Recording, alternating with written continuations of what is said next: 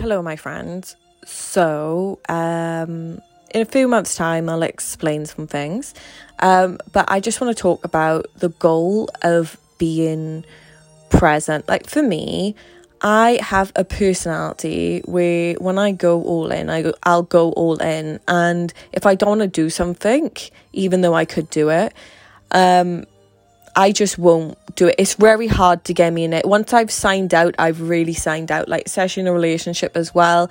Like, once I'm gone, I am fucking gone. And it's very, very hard to pull me back in. So when I'm just like, right, I have this, I have this length of time, I want to go all in, my brain like kind of like mocks me in a way, because it's just like, yeah, you're not going to be going all in, hun. Because no. And so then this came out of my call with my life coach. I'm really grateful. That is the best investment I've done. And it came out like, Katie, you shouldn't be aiming for all in, because, you're not. She was like, you should be aiming to feel present. Present is a much more realistic emotion for you to gain. So I'm just like, okay, right, I want to feel present. So meaning I want to be present at that time. I want to handle any challenge that comes at me. I want to adapt to it. I don't want to kick off. I don't want to scream. I just want to be present, because when you're present there, you're like, you adjust to the change. But if you're not present and you've signed out, if people give you change and make your work harder for you, you're like, fuck this. But the truth of the matter is you're still there, and you'll still make things a lot more difficult for yourself. So you've got to think of thoughts. Like, we always think that our results create how we feel and think, and it's complete bullshit.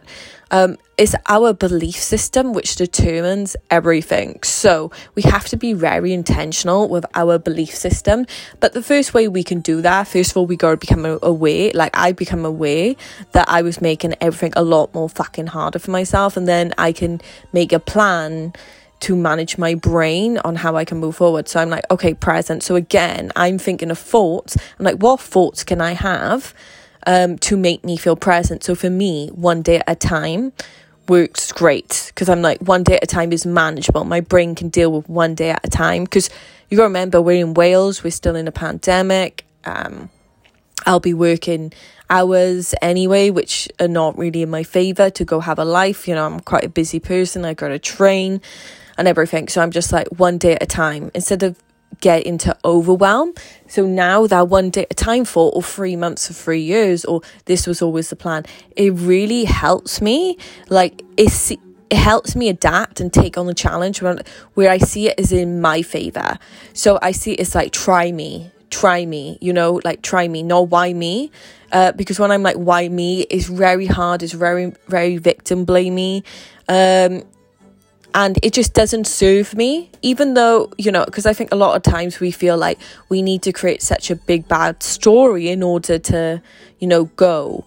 Where you don't have to do that. You just got to decide in life, if it is, your feelings are always valid, but you've just got to decide what's the absolute best for you.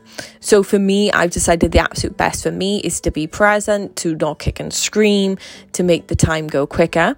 And I'd be present by thinking one day at a time. So I hope that you can relate to this, and I hope it can help you. Like, for example, a lot of people are like locked in with people they don't like, or their part, or they maybe have a divorce or something, stuff like that. And it can be very hard, because you think, oh, what if you've got like a lease period with this person, and you've got to be there with them, it can be so hard.